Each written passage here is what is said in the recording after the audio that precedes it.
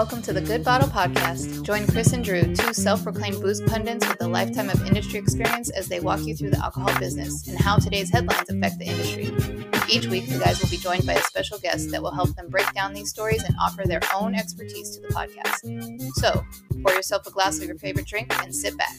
This is the Good Bottle Podcast. What is up, everybody? Welcome to the Good Bottle Podcast. I am your host, Mr. Christopher Sinclair. Wow, I don't even know my own name. Chris Sinclair. What's up? That's me.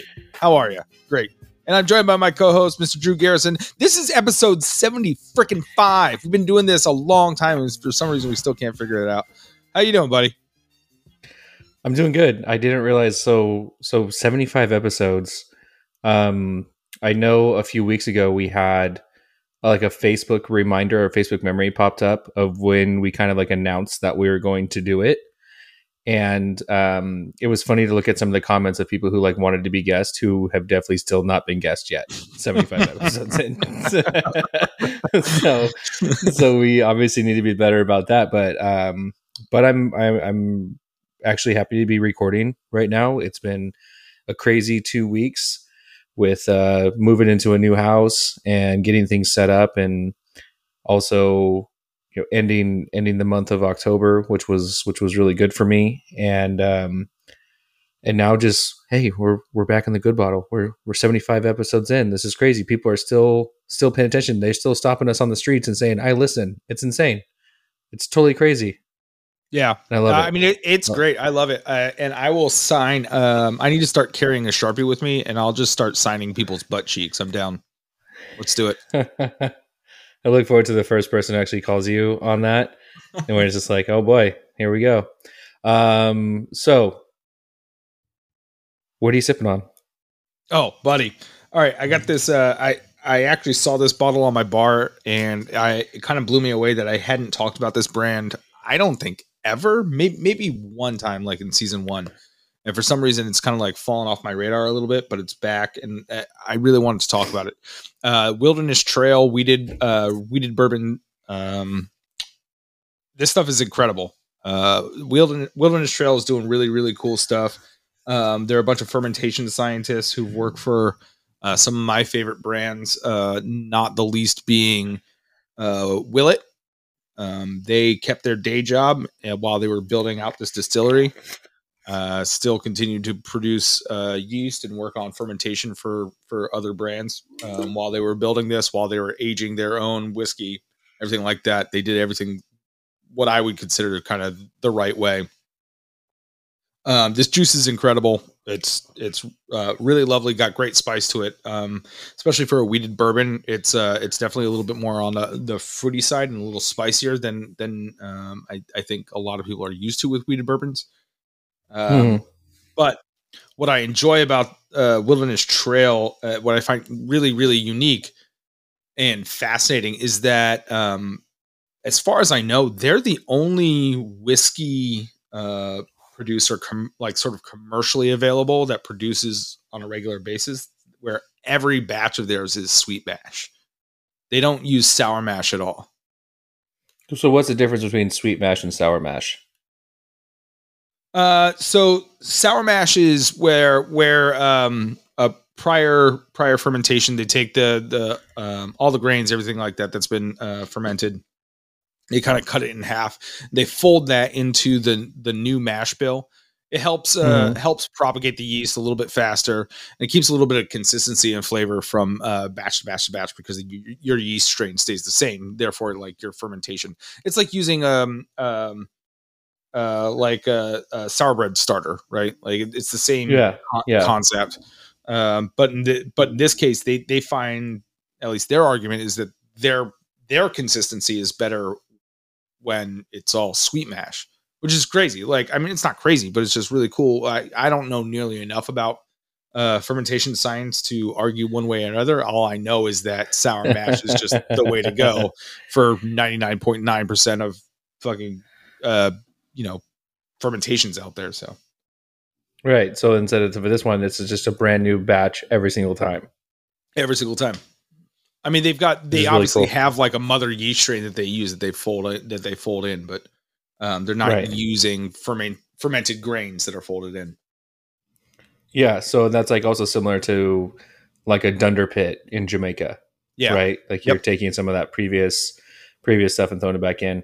I actually really like Wilderness Trail because I do think they're doing lots of things different than the rest of the industry, and I'll always have a soft spot in my heart for it because that is the bottle that I guessed blind exactly what the ABV was after tasting it.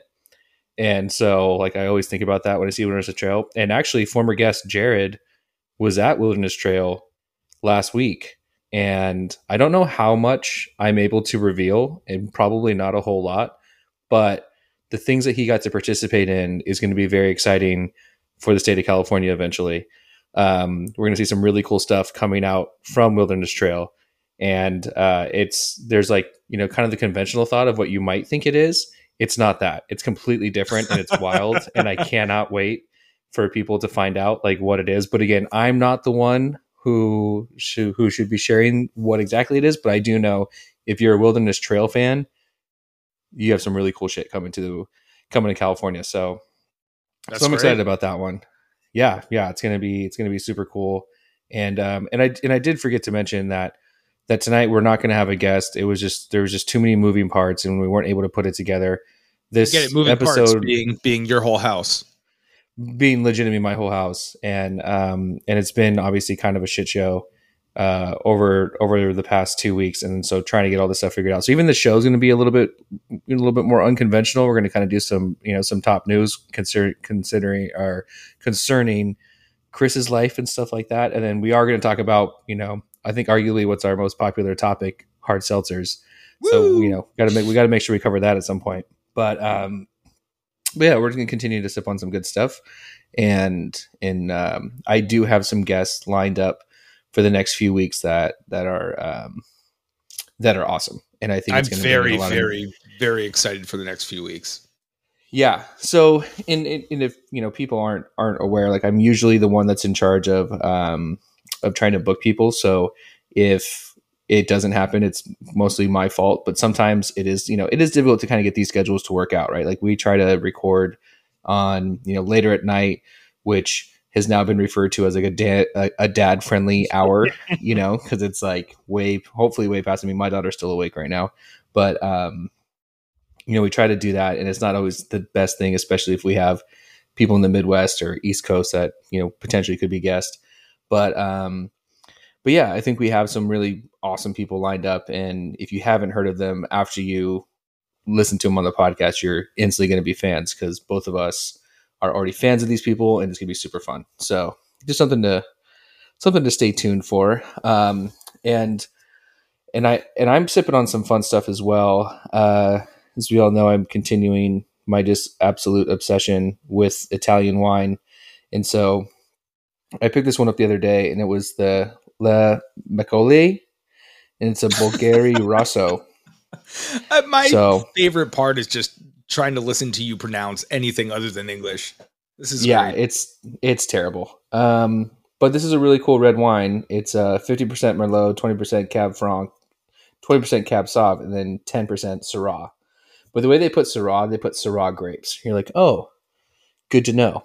Didn't know if nothing else was listed as grapes, but then Syrah grapes. Like, cool. Keeping it in that one. But it's a big, bold wine. Had it with some Italian food tonight too, so it was actually kind of right on the nose. Perfect pairing. And the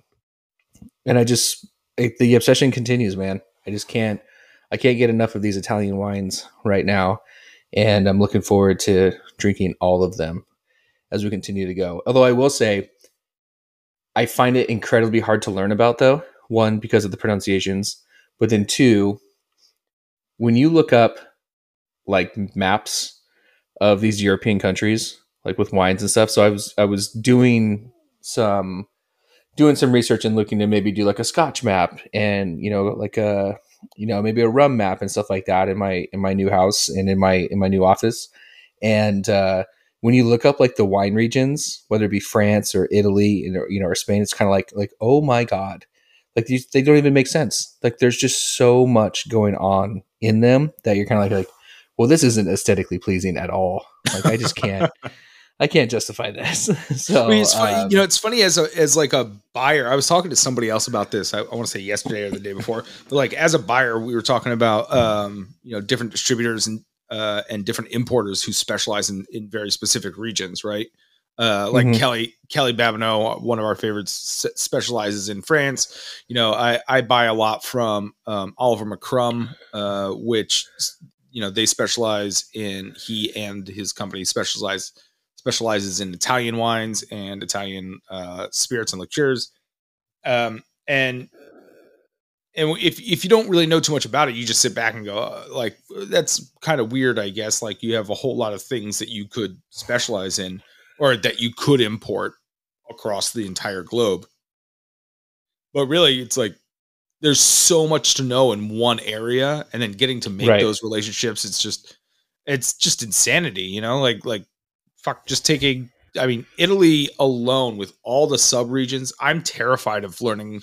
I love drinking Italian wine. I've just barely like set foot on the tip of the iceberg with Italian wines. There's just so much to know, and it's pretty terrifying. Well, I mean, I wonder for myself because, I obviously have a pretty extensive knowledge of predominantly, like, my two strongest categories for sure are rum and mezcal, right? Or just agave distillates. And then, Scotch whiskey is really kind of is right behind that. And then I don't know, I'm not too sure from that point, but I look at this stuff and I just kind of think I'm like, do I even have the bandwidth to learn this stuff, or do I just stay Yeah. in my lane, continue to mispronounce all of this stuff, and just enjoy it and just drink it, maybe after time I'll get it more dialed in, but because obviously I didn't figure out mezcal in one night or anything like that, or in a few weeks. So, but it does seem very daunting because it's this extremely rich history. There's a lot of people who do know a lot about it, so that can also be intimidating for a lot of people too, right? Where it's like, oh, there's so many experts, like what business do I have learning more or like trying to get into that realm? Whereas a lot of the motivation for like me getting into rum and me getting into mezcal was like, there's not a ton of people talking about this stuff, at least in comparison to bourbon, scotch, French wines, Italian wines, things like that. So it was kind of like, okay, well, here's a way to differentiate myself, is that I can talk intelligently to all these different things that nobody else is talking about. Um, but when it comes to the like French and Italian stuff, and it's been fun to do because it's been fun to be vulnerable and not have like something to say outside of, yes, it does taste good. You know, it's been really interesting to go through that, and of course I will continue to do that, and I encourage everybody, when I'm doing my tastings and stuff like that, is like, yeah, just keep trying stuff, keep messing with it, keep mispronouncing it, because eventually I'll meet someone who actually knows how to say it, and they'll give me the breakdown. But until then, I'm just going to continue to butcher all of these names, and but also still enjoy them. So Yeah. that's what I'm here for. Well, I Enjoy the think hell out of also, stuff. just the more you learn too, the more context you derive from parallels. E- I oftentimes will parallel Italian wines with agave spirits, just because you have at least a lot of similar trends, even though they're culturally and agriculturally so entirely different. You're looking at varietals of uh, of two different species that grow in multiple climates, multiple towns across different states, where one culture, one group, one community will call this varietal X, Mm. and on the entirely other coast, an entirely different varietal is growing. It looks entirely different, but they'll also call it X. But then up in the mountains, varietal XA is growing, and they'll call it something else, even though it's the same varietal, And so you have to like keep track of all of that as you're going through and talking to people. It's crazy, man. It's a lot to know, but having a base primer of just a general understanding of how things operate really allows you to cross a lot of bridges. And And even if it's not comfortable at first, you get your feet a little bit wet, and then you start letting the water warm up around you, as it were. Yeah, I mean, I think speaking the language makes all the difference in the world, right? So, you took a very confusing concept and somehow made it more confusing for all the listeners. I like including math. But yeah, things. I think there are a lot of parallels between wine and agave spirits because of all those things that you just mentioned. Where you have similar varietals being produced by different people, so they come out really different. And then sometimes they're called the same thing, sometimes they're called different things, even though they're exactly the same. So it's it's nonstop, but that's also like why we do this podcast. To hopefully shed some light on some different things and drink lots Not of me. fun I'm stuff. trying to make it more convoluted as we go. I think I've made that you apparent. definitely confused the hell out of me. It's like I thought I knew what I was talking about, and then you said what you did, and I was like, maybe I don't know what I'm talking about. So, with that being the case, I think it's time for our opinions on facts we've heard from reputable sources.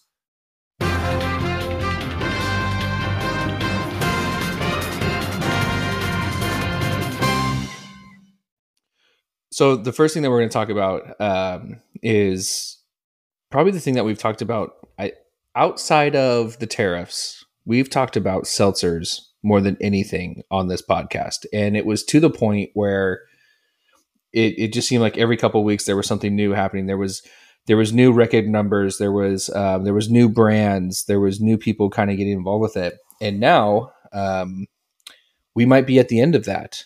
And we might be seeing the death of the seltzer. And it's one of seltzer. Is it a fizzy death?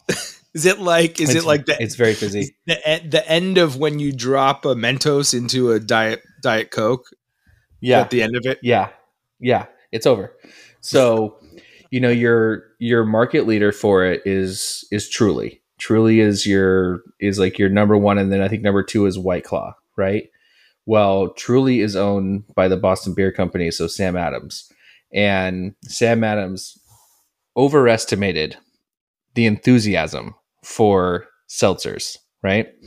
And because of that overreaction, they are going to be dumping hundreds of thousands of gallons of fizzy seltzer down the drain because they have nowhere for this stuff to go. And it's just really crazy to think about that, where it's like you just mismanage this so much. And it does make sense to a certain degree, right? Because now people are back out, they're going to bars, they're doing these different things, and they can actually have like good drinks, not like shitty watered down seltzer drinks. And all that stuff is going away. And then if your industry leader is dumping hundreds of thousands of gallons, can you imagine what all these other startups are doing right now and just how much money they're currently losing?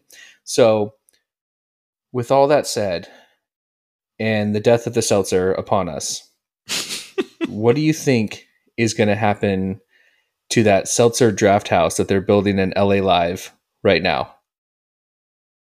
I think it's going to be a giant. You think that they're going to renege on their lease? I think that they're going to keep building it, and they're just going to turn it into a beer tap room. Yeah, and I think that too. I mean, it's funny because my first thought was, now does become like a nostalgic play for them, where it's like a throwback bar. It's like, yo, hey, remember 2020 when we all drank seltzers? That's our theme here. We're a 2020 bar. You think they're gonna they'll relaunch like their own version of Zima as like to go along with the throwbacks? Well, I mean, so the Zima relaunch took what, 20 years for that to happen? It did, and it lasted all of 2 weeks. But in those 2 weeks, they sold a shitload of Zima. It's true. And then everybody remembered that it was not great, and they were like, "Oh, nostalgia cannot completely overcome this." I saved one. I saved one of the Zimas. It's sitting in my bar at home, and it won't get open until I find it a really funny reason to open it. But maybe if like it's a hot Sacramento day and your AC breaks and everybody in the household is just like sweating profusely, and then you walk over to the Zima bottle and you pop it, and then immediately the entire house like cools down. That'd be really Boom. impressive, especially considering that the bottle itself isn't even sitting in the refrigerator. It doesn't have to be. It's a Zima. It is. It's always refreshing. It's a good But point. that was one of the commercials. Do you remember that one? I do. Is that just me? Is that because Nope. I'm there with you, buddy. All right. I'm just glad that you picked that up because I was about to be really disappointed if you don't remember a commercial that obviously had a huge impact on me. I figured it was figured it was either a Zima commercial or a 5 bubblegum chewing gum commercial. There you go. It's one of the two. Yeah. It's definitely one of the two. So again, we have these companies that are really starting to tank, and they're gonna kill their overall numbers, right? But does it really mean that we'll never, like, we won't see these things anymore? Or is it just not going to be to the fever pitch that it has been? And then also, I mean, I feel like seltzers and are a lot more appropriate in like spring, summer, right? Like, it doesn't seem like something that I'm going to be drinking during the winter. And again, I'm a very seasonal drinker, but what about you? I mean, are you reaching for a seltzer right now as it's getting colder? No, I like my red wines now. I'm liking my brown spirits a little bit more. I want something with a little bit more depth to it. Yeah, a little bit more the peated scotches coming out. Oh man, I got to tell you the story. So I am in a vacation town yesterday, and I'm going around from bar to bar and just having a scotch here, having a scotch there. Went to one spot, had the Northbound Wolfburn Scotch whiskey. Got to crack that bottle open for him, which was really nice. It's fantastic whiskey if you guys haven't had it. And then I went to another bar that fancies itself a whiskey bar, and I was like, oh, what can we get for you? I was like, oh, well, I'm looking for, I'm just looking to drink some scotch, and so I'm just looking at what you guys have on the back bar right now. They're like, oh, well, if you like scotch, we have Japanese whiskeys. I was like, oh, that's great. I was like, the great thing about Japanese whiskey is that if you're going to drink single malt, just drink a scotch. And so they were a little thrown off by that. And then they had a bottle of they had an Ardbeg, and they had a Lafroig, and they were tucked behind the bottles, the front line of bottles, and so I couldn't see which ones they were.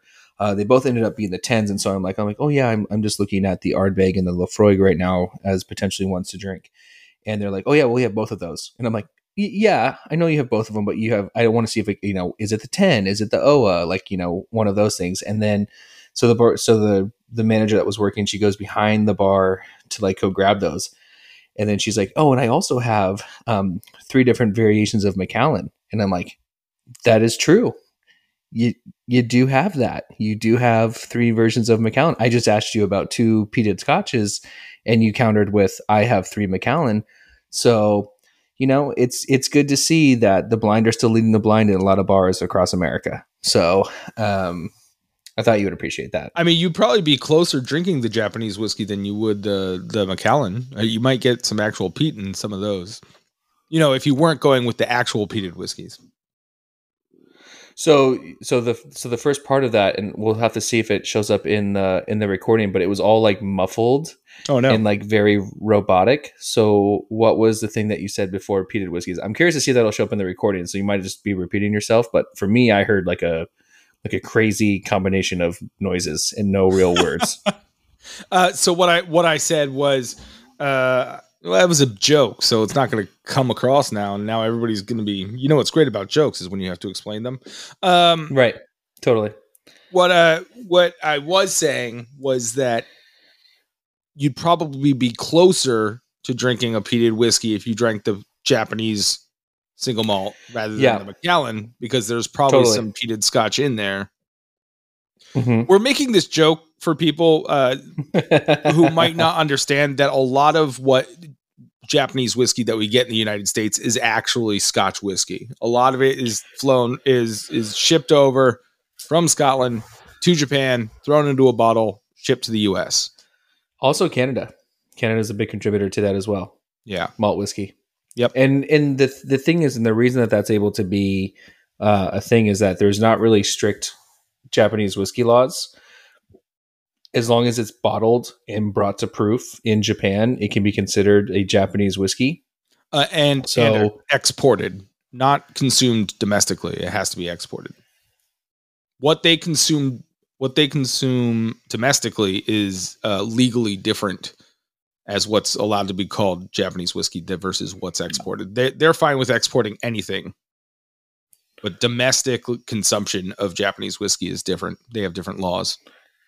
I will have to look into that because I know that definitely applies to like the rice whiskeys for sure. But I'd be curious to look into that further. Okay, homework assignment for me to find that out, because I feel like some of the ones that I work with, because they do source from outside of Japan, but they also source from inside Japan too. And so I don't know if maybe because they do that, they're able to also serve it. Because I know you can buy it in Japan. So, well, I don't think it's so much the serving. I think it comes down to labeling laws, right? Like what you're allowed to call and what language is allowed to be on a label.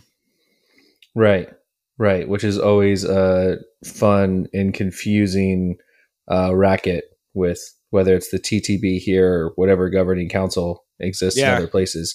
And TTB just released their brand new regulations for what's allowed to change on labels too. So we'll drop that link into the footnotes for this episode if everybody really feels like nerding out on that, because that is dense and not the most entertaining podcast news, but it is fascinating. So if you're interested in it, I'm going to be dropping that link into our footnotes of this episode.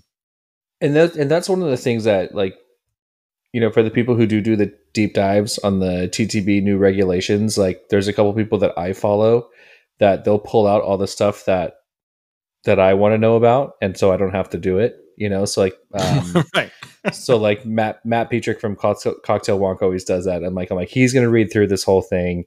He's better at that type of stuff. So if there's something that's relevant to my world, he's gonna bring it up, and I already know that.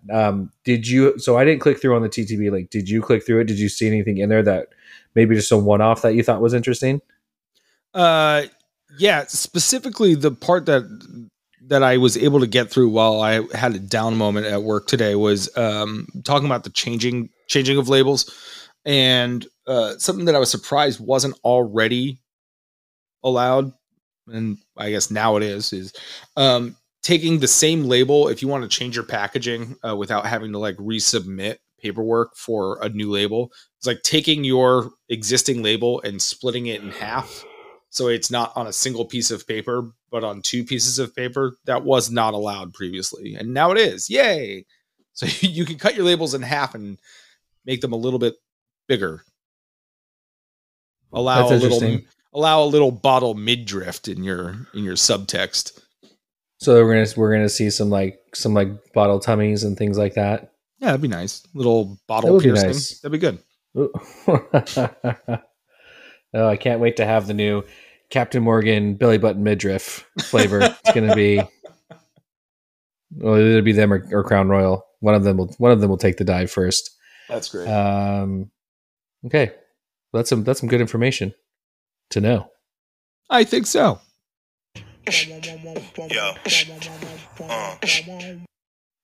Okay, so I'm not the only one who's making moves right now. Yes, I did move up the hill a little bit further into the foothills, and it's been crazy. But Chris, you're also making some moves right now. And just this week, or maybe last week, I don't know time anymore, you announced your new business that you're starting up with actually two former guests of the Good Bottle podcast, Raphael and Buddy.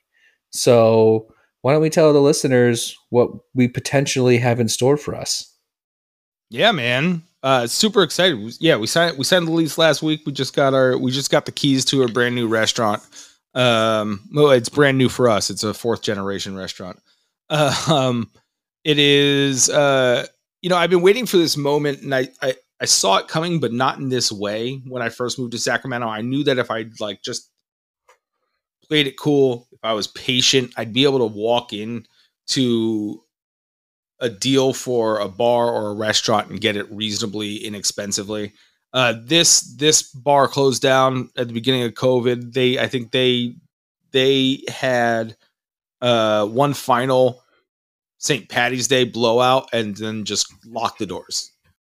They just left. There was a little bit of personal tragedy that happened, which led to that as well, which was unfortunate. But the ownership just locked the doors, walked away, and it's been sitting ever since. So this bar is right down the street from my house, and Raphael's my neighbor. So we've both had our eyes on it for quite a while, and I was finally able to get a hold of their leasing agent through my lawyer, and pretty much got a bar for next to nothing, man. I mean, it's really, really incredible. I mean, now it's going to require some work and definitely some money to make it workable, because it was embarrassingly bad in there. It is embarrassingly bad still. But I'm really excited to take this, the guts of this restaurant that are really, really solid, tweak them, clean everything up, get a really, dope group of people in there, and just create a rad like neighborhood spot with dope food and fun booze that just, transports people to another place. Right. So let me ask you this, and this is something that we were talking about earlier, and it becomes I think relevant for this conversation is, bringing in rad people to work for you, which is continuing to be the biggest struggle that, hell, not even just our industry, but every industry in the world right now seems to have a problem hiring people to do these types of jobs, and all the factors that we've discussed on this show before, are all at play, are still at play. Going into this business venture and going into this industry that over the past year, was kind of shown not to be as Teflon as we all thought it was, right? Like we always used to joke that the alcohol industry was recession proof because it was like, you drink when you're happy, you drink when you're sad. That was not the case when it came to a global pandemic, and then the lack of representation for our industry led to us being the scapegoats for everything, right?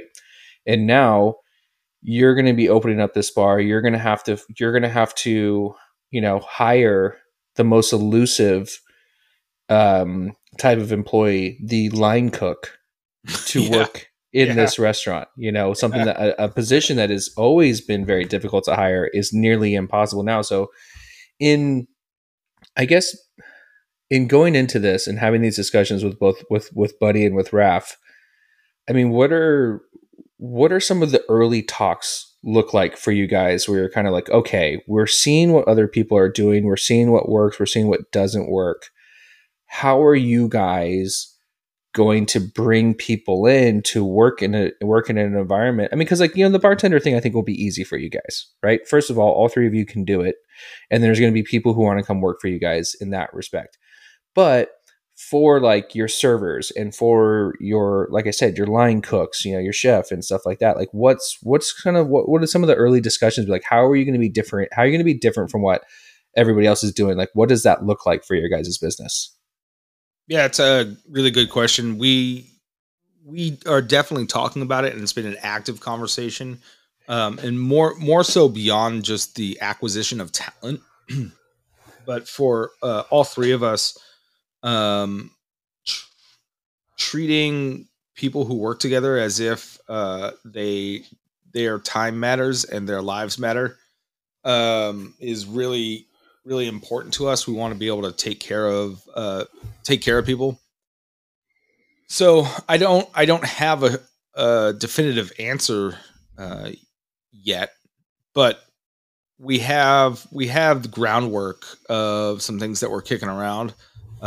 Definitely taking pages out of people's book that we respect and whatnot. We've made a lot of phone calls recently and saying like, okay, what are you doing? How is this working? Like, what are you finding that's working? One of the first phone calls that I made was up to Brian Nelson up at Pioneer, and I was talking to him about his chef because he was able to get out of the kitchen again recently and get behind the bar, which that's his strong suit, and that was big for him. And one of the things that he did in his negotiations was he gave his chef part of food sales, which I think is great. I think that's typically the way tip outs kind of work in restaurants is you, you take what you make. Let's say I was a server and I sold an X amount of alcohol and I sold an X amount of food.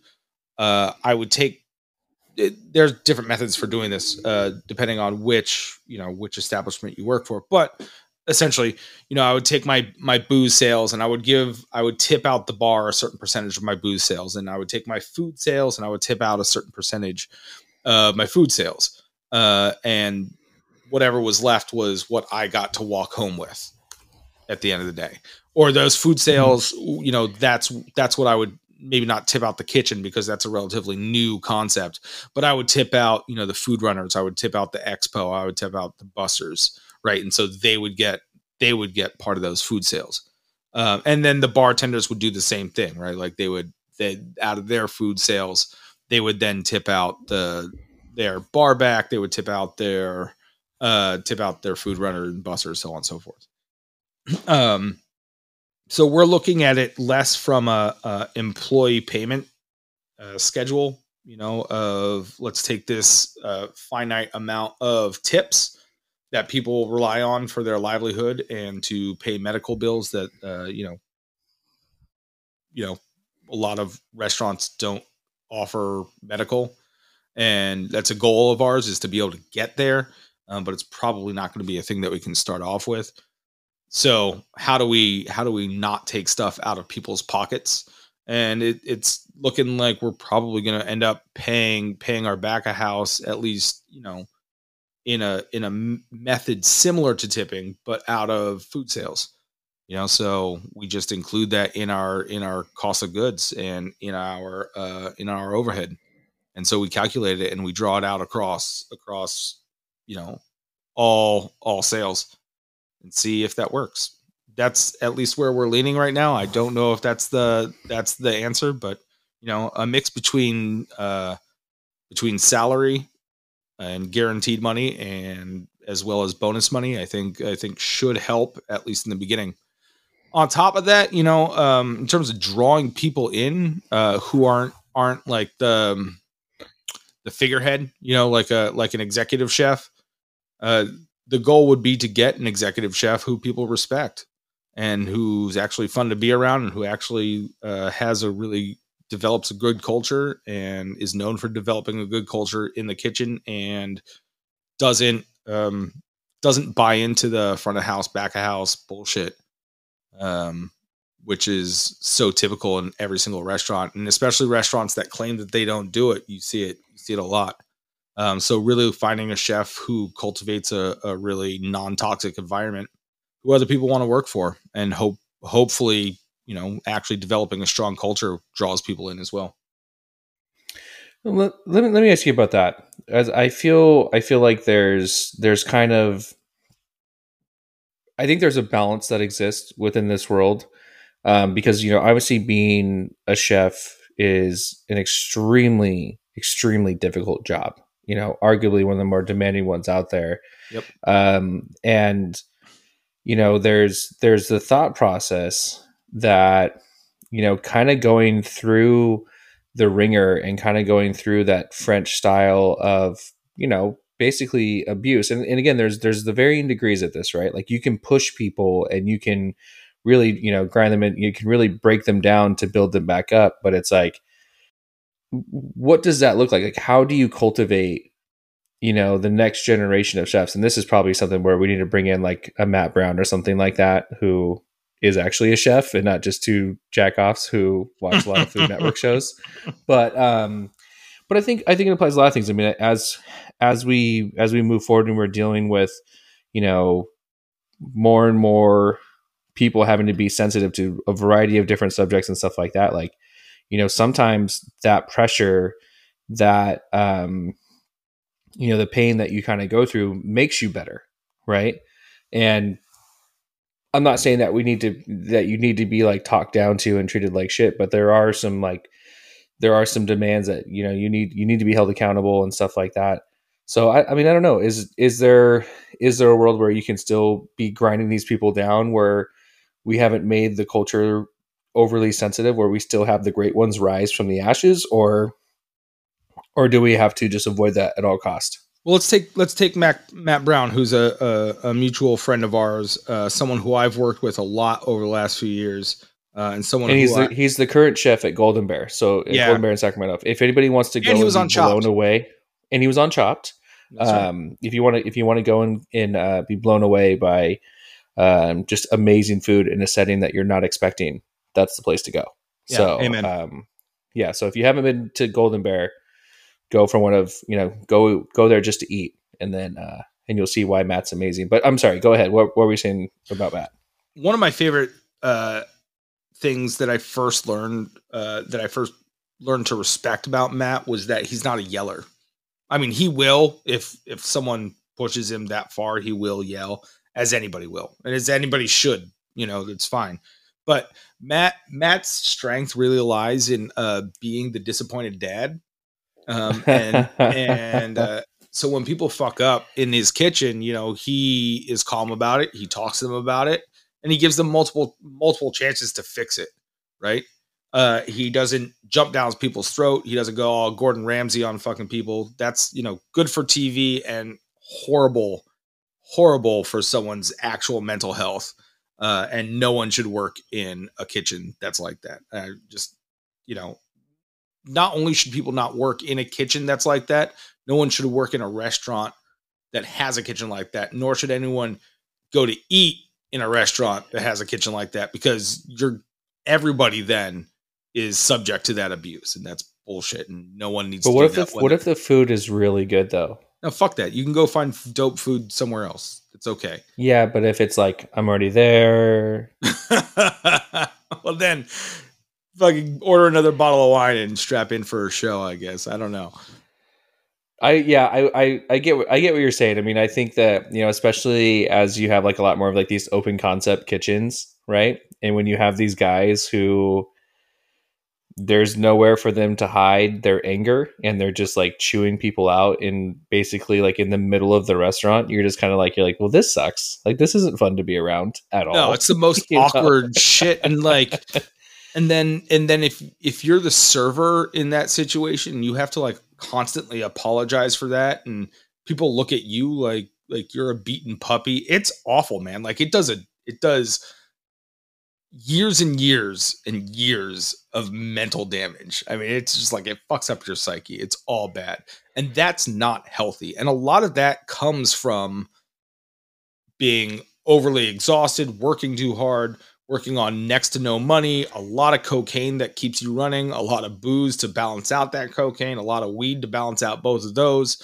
I mean, it's a very, very toxic environment that gets started from the beginning, and it's this concept of chefs being like, well, I did it, look at me, I'm fine.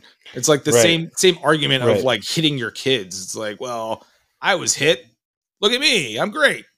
Like, it doesn't necessarily add up, but if you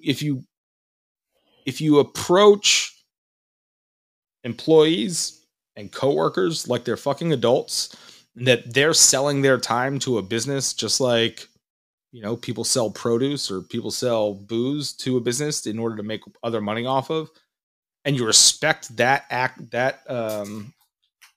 part of your business. I don't, honestly, even just what I said is revolutionary. And it's pretty insane that something so basic is so revolutionary. A lot of owners and a lot of managers don't view their talent even in the same value spectrum as their ingredients, which is crazy to me. And I could say that from a lifetime of experience of being treated as being literally worth less than lettuce or salt shakers. So there's got to be a middle ground, and I don't necessarily have the perfect answer for it, but I know what it's not. Right. I think that, one of the things that we've talked about, on the show before too, is that you have a lot of owners and a lot of managers that are kind of getting buried right now. And there's also like a certain type of person that this industry attracts, right? Totally. And there's a lot of great people, but there's also a lot of people who just don't like to have a whole lot of responsibility, right? And they want to have a good time. They are going to be living paycheck to paycheck, and that's totally, good for them. And so one of the things that we had, in our pre-show talk was the concept of giving away stuff at the bar, right? And Yeah. what that does to ownerships and stuff like that. And I was talking with an owner earlier today, and he was talking about the fact that, before the pandemic, he would have, these bottles that would be consumed, and then you go to check the sales record. It's like, well, okay, you guys didn't sell a single one of these, and this bottle's empty now. And then now you're coming back to me. It's the hardest time to run a restaurant ever. And you were stealing from me. So like, how do I bring you back? And what's that line? Cause like, sometimes what'll end up happening is, bartenders will be given like, a nightly tab, right? Like, hey, you can give away X amount of dollars or something like that. But, there are places that I go where, it's like, man, like they just gave free shots to everybody at the bar top. And it's 3 o'clock. Like this is only going to get worse from here. I mean, how do we find that balance between, those employees that don't have as much at stake as the owners do? And, we continue to kind of villainize all these different people. I mean, remember Brian was dealing with that from Tahoe as well, where he was like, yeah, he's like, dude, I'm offering these people $25 an hour to clean dishes, and I'm the asshole. Like what's, I don't get it. Like, I don't know what else I'm supposed to do in this position, and I do think that we need to start having more of that conversation as well, where it's like, it's like, hey, there's a lot of people that have been getting away with murder for years, and this is not an easy industry to be in. And it's not just the fact that managers or owners are out of touch, but it's also that like they've experienced this kind of stuff, employees stealing from them, no call, no shows and things like that, And I think that those are other factors where everybody is just so jaded at like, from like different angles. Right. Oh yeah. And it's just and that makes the tough part, because like, when you guys open up this place, hopefully you'll have people on board who care about it as much as you guys do, but that's always the hardest part to get, right? It's like, if you can just get someone to work for you that gives a quarter of the shit that you give about that bar and restaurant, then you're in a good spot, right? Right. You're in a good spot. And that's if you can get someone who can like show up and actually do work, that's a great place to start. that's half of it right there. Yeah. Right. Just the warm body, it's like, oh, good. You have a pulse. Like, let's get in here. I don't remember where I'm going with that, but I just think that it's important. When we first started talking, one of the things we were talking about, and you brought it up, was the, like giving away shots at the bar, and there's definitely a gray area to this. I was reminded of a point in time in my career where I stopped doing it altogether. Like I didn't give away a single free shot. Didn't matter. Because I just got really, I was working in a bar. It was a neighborhood bar. The clientele was extremely entitled. They felt like they owned it. They felt like they had more pull over what happened in that bar than I did. And I was like, you know what? Fuck you guys. Pay for everything. I don't care. And probably about 3 months of that went down. And my boss called me in one morning and sat me down. She was like, hey, like, I'm going over these reports and I noticed that you're not ringing in any comps. Like, what's the deal? And I was like, well, honestly, fuck them. Like, like they have to pay for all of them. I'm not pouring anything for free. I'm not doing it. I was like, I'm making everybody pay for everything. She's like, I honestly appreciate that, but she's like, it's part of my business plan. Like, it's just part of the culture. You gotta give some stuff away. It's what people expect. It's part of drinking at a bar and being a regular at a bar. It's the perk that you get for investing time and money in a place. She's like, I definitely don't want you giving everybody everything. But you have to give somebody something. And that's the way that conversation ended. She was like, you are officially being told that you need to give away at least 2 to 4 shots a night. I was like, oh, that is so weird. Okay. Yeah. She's like, it's part of the culture. You have to do this in order to get people to stay in their seats because they feel invested. They feel like they are welcome and they get this. She's like, don't give it all to one person. Don't give it on their first drink, like basic bartender one-on-one shit. But, she's like, you have to do it. I don't care if they don't tip you on it. You have to do it. And I think the issue that comes on the flip side of that coin, which is a lot of bartenders will then take that money that they say someone pays cash for a shot of Jack, so it's like $7 for that, and then they leave $3, so they throw a tenner down and they keep the change. And then that bartender just takes that 10 and throws it in the tip jar. They don't ring in the $7 for the Jack, right? And that's where it starts getting dicey. And I'll be completely transparent. When I was early in my career and I worked at a place that I fucking hated, I definitely did that. You definitely did that. You thief! You rat bastard thief! Well, basically, what I'm trying to tell you, Chris, is good luck on your new bar. It sounds like it's going to be great. I know. I never said I was the smartest guy. I just, we got really lucky, and I'd be an idiot not to pull the trigger on this. And I've got amazing partners who are down for the ride, who also see the value in it. We're really excited. Yeah, Buddy's one of those guys that he actually helped me move a little bit last week, which was nice. really amazing. Like anybody who's willing to help you move is obviously a special person, and then Raphael is obviously one of the most talented people that we have in Sacramento. So definitely surrounding yourself with the right people, and it'll be really cool to hopefully everything comes to fruition. These things can be dicey at times, but we'll put out all the good vibes. And if anybody wants to know more details, just reach out to Chris, and I'm sure he'll be willing to share. I think you guys already set up. Did you guys set up any social medias yet? Yeah, I set up an Instagram account. So we're bodega_Sacramento. We'll make it real easy. So the name of the bar, name of the restaurant is going to be Bodega. And that's what you get right now. That's it. And there's going to be cats everywhere, right? Everywhere cats. Bodega cats for everyone. Fucking finally. That's like, I know we've talked about it before, but like the Bodega Cat Instagram account is like definitely my favorite. It's definitely my favorite thing. As someone who grew up in New York, and Raph also being from the East Coast, like that's Bodega cats are definitely a thing, man. Like we were joking about it, and he was telling a story about how the bodega he used to go to had a 22-year-old cat that lived at the bodega, and the cat's name was Elle.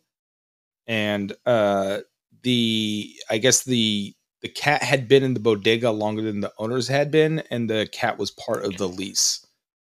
Amazing. They had to take the cat with the bodega. I love any place that is able to incorporate their animals like into their business. So, there's the bookstore on K Street that always has like the dog in it. Yeah. Which is super great. And then, one of my favorite wine shops, Newcastle Wine Shop, he has a cat that hangs out in there, which also gives me a tremendous amount of anxiety because as a cat dad and who has 3 of them, cats are dicks. And it's also like, it's like one of those things is like, oh my God, like that cat's going to knock over all these bottles and think it's hilarious. So, well, again, really excited. Hopefully there's some cats. Yeah. Just don't put any like expensive magnums up on the top shelf for that cat to fucking knock off. Don't do that. You're asking for trouble. I think it's time to move on to our favorite segment.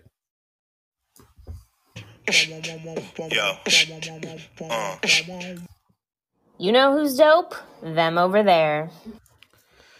Okay, so now we've had the most like sporadic and random episode of all time. It's time to talk about our favorite segment, which is the Dope Follows. And this is where we're going to tell you who you guys should check out. It could be an Instagram account, book, the the list goes on and on of all these different fun things that we're going to recommend to you. So, Chris, who is your dope follow this week? Oh, mine's a fun group of guys called the Basement Gang. They're on Instagram. It's at Basement Gang, all one word. And it's 3 friends who just dress up in different things and do silly dances.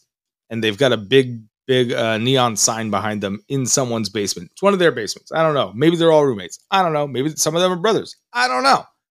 They're great. They just do stupid dances and they dance around and they are fun to watch.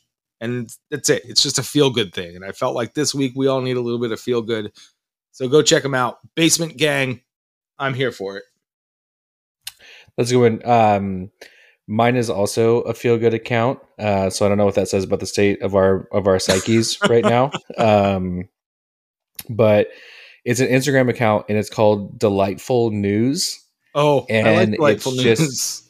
It's just a collection of like feel-good stories and things like that. So if you need to pick me up, you should definitely check out Delightful News. It's funny because it's just like the headline on it is like daily good news, and you're just kind of like, well, that just sounds really, really pleasant. And then it just has like all kinds of like cute pictures and memes and just uplifting stuff. It's really, really, really fantastic, and I enjoy it immensely. So check out Delightful News. And then also, I think we talked about this a couple weeks ago, but I'm still working my way through And a Bottle of Rum, the audio version, which, I've read this book 3 times, but this is the first time the audio version.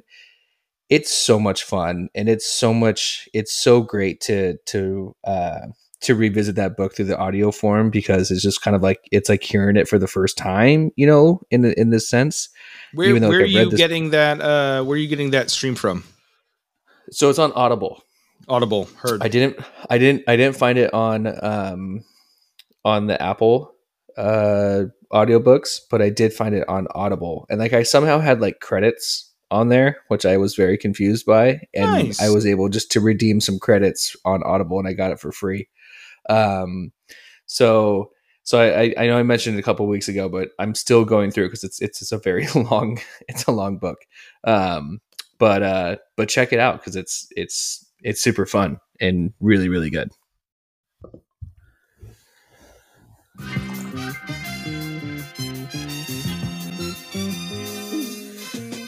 The music for the Good Bottle Podcast is orchestrated by the Moore Brothers and produced pretty awkwardly by these 2 guys. Before we go kill this bottle that we've been drinking, we ask that if you've enjoyed today's episode, please subscribe, leave us a 5-star review. And you can also follow us on Instagram or Facebook at The Good Bottle Podcast, and share us with your friends, share us with your loved ones. We're a good listen, right? And if you want to be a guest, let us know, because obviously we need more guests. And then you can also follow us on our personal accounts. Mine is dgarrison6, Chris is Kristen Flair.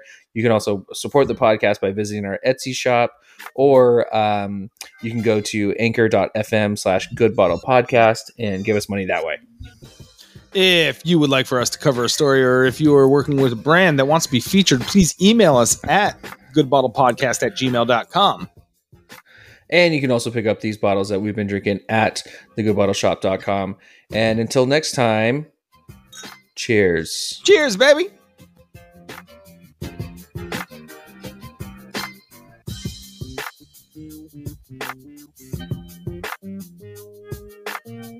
I got nothing clever today.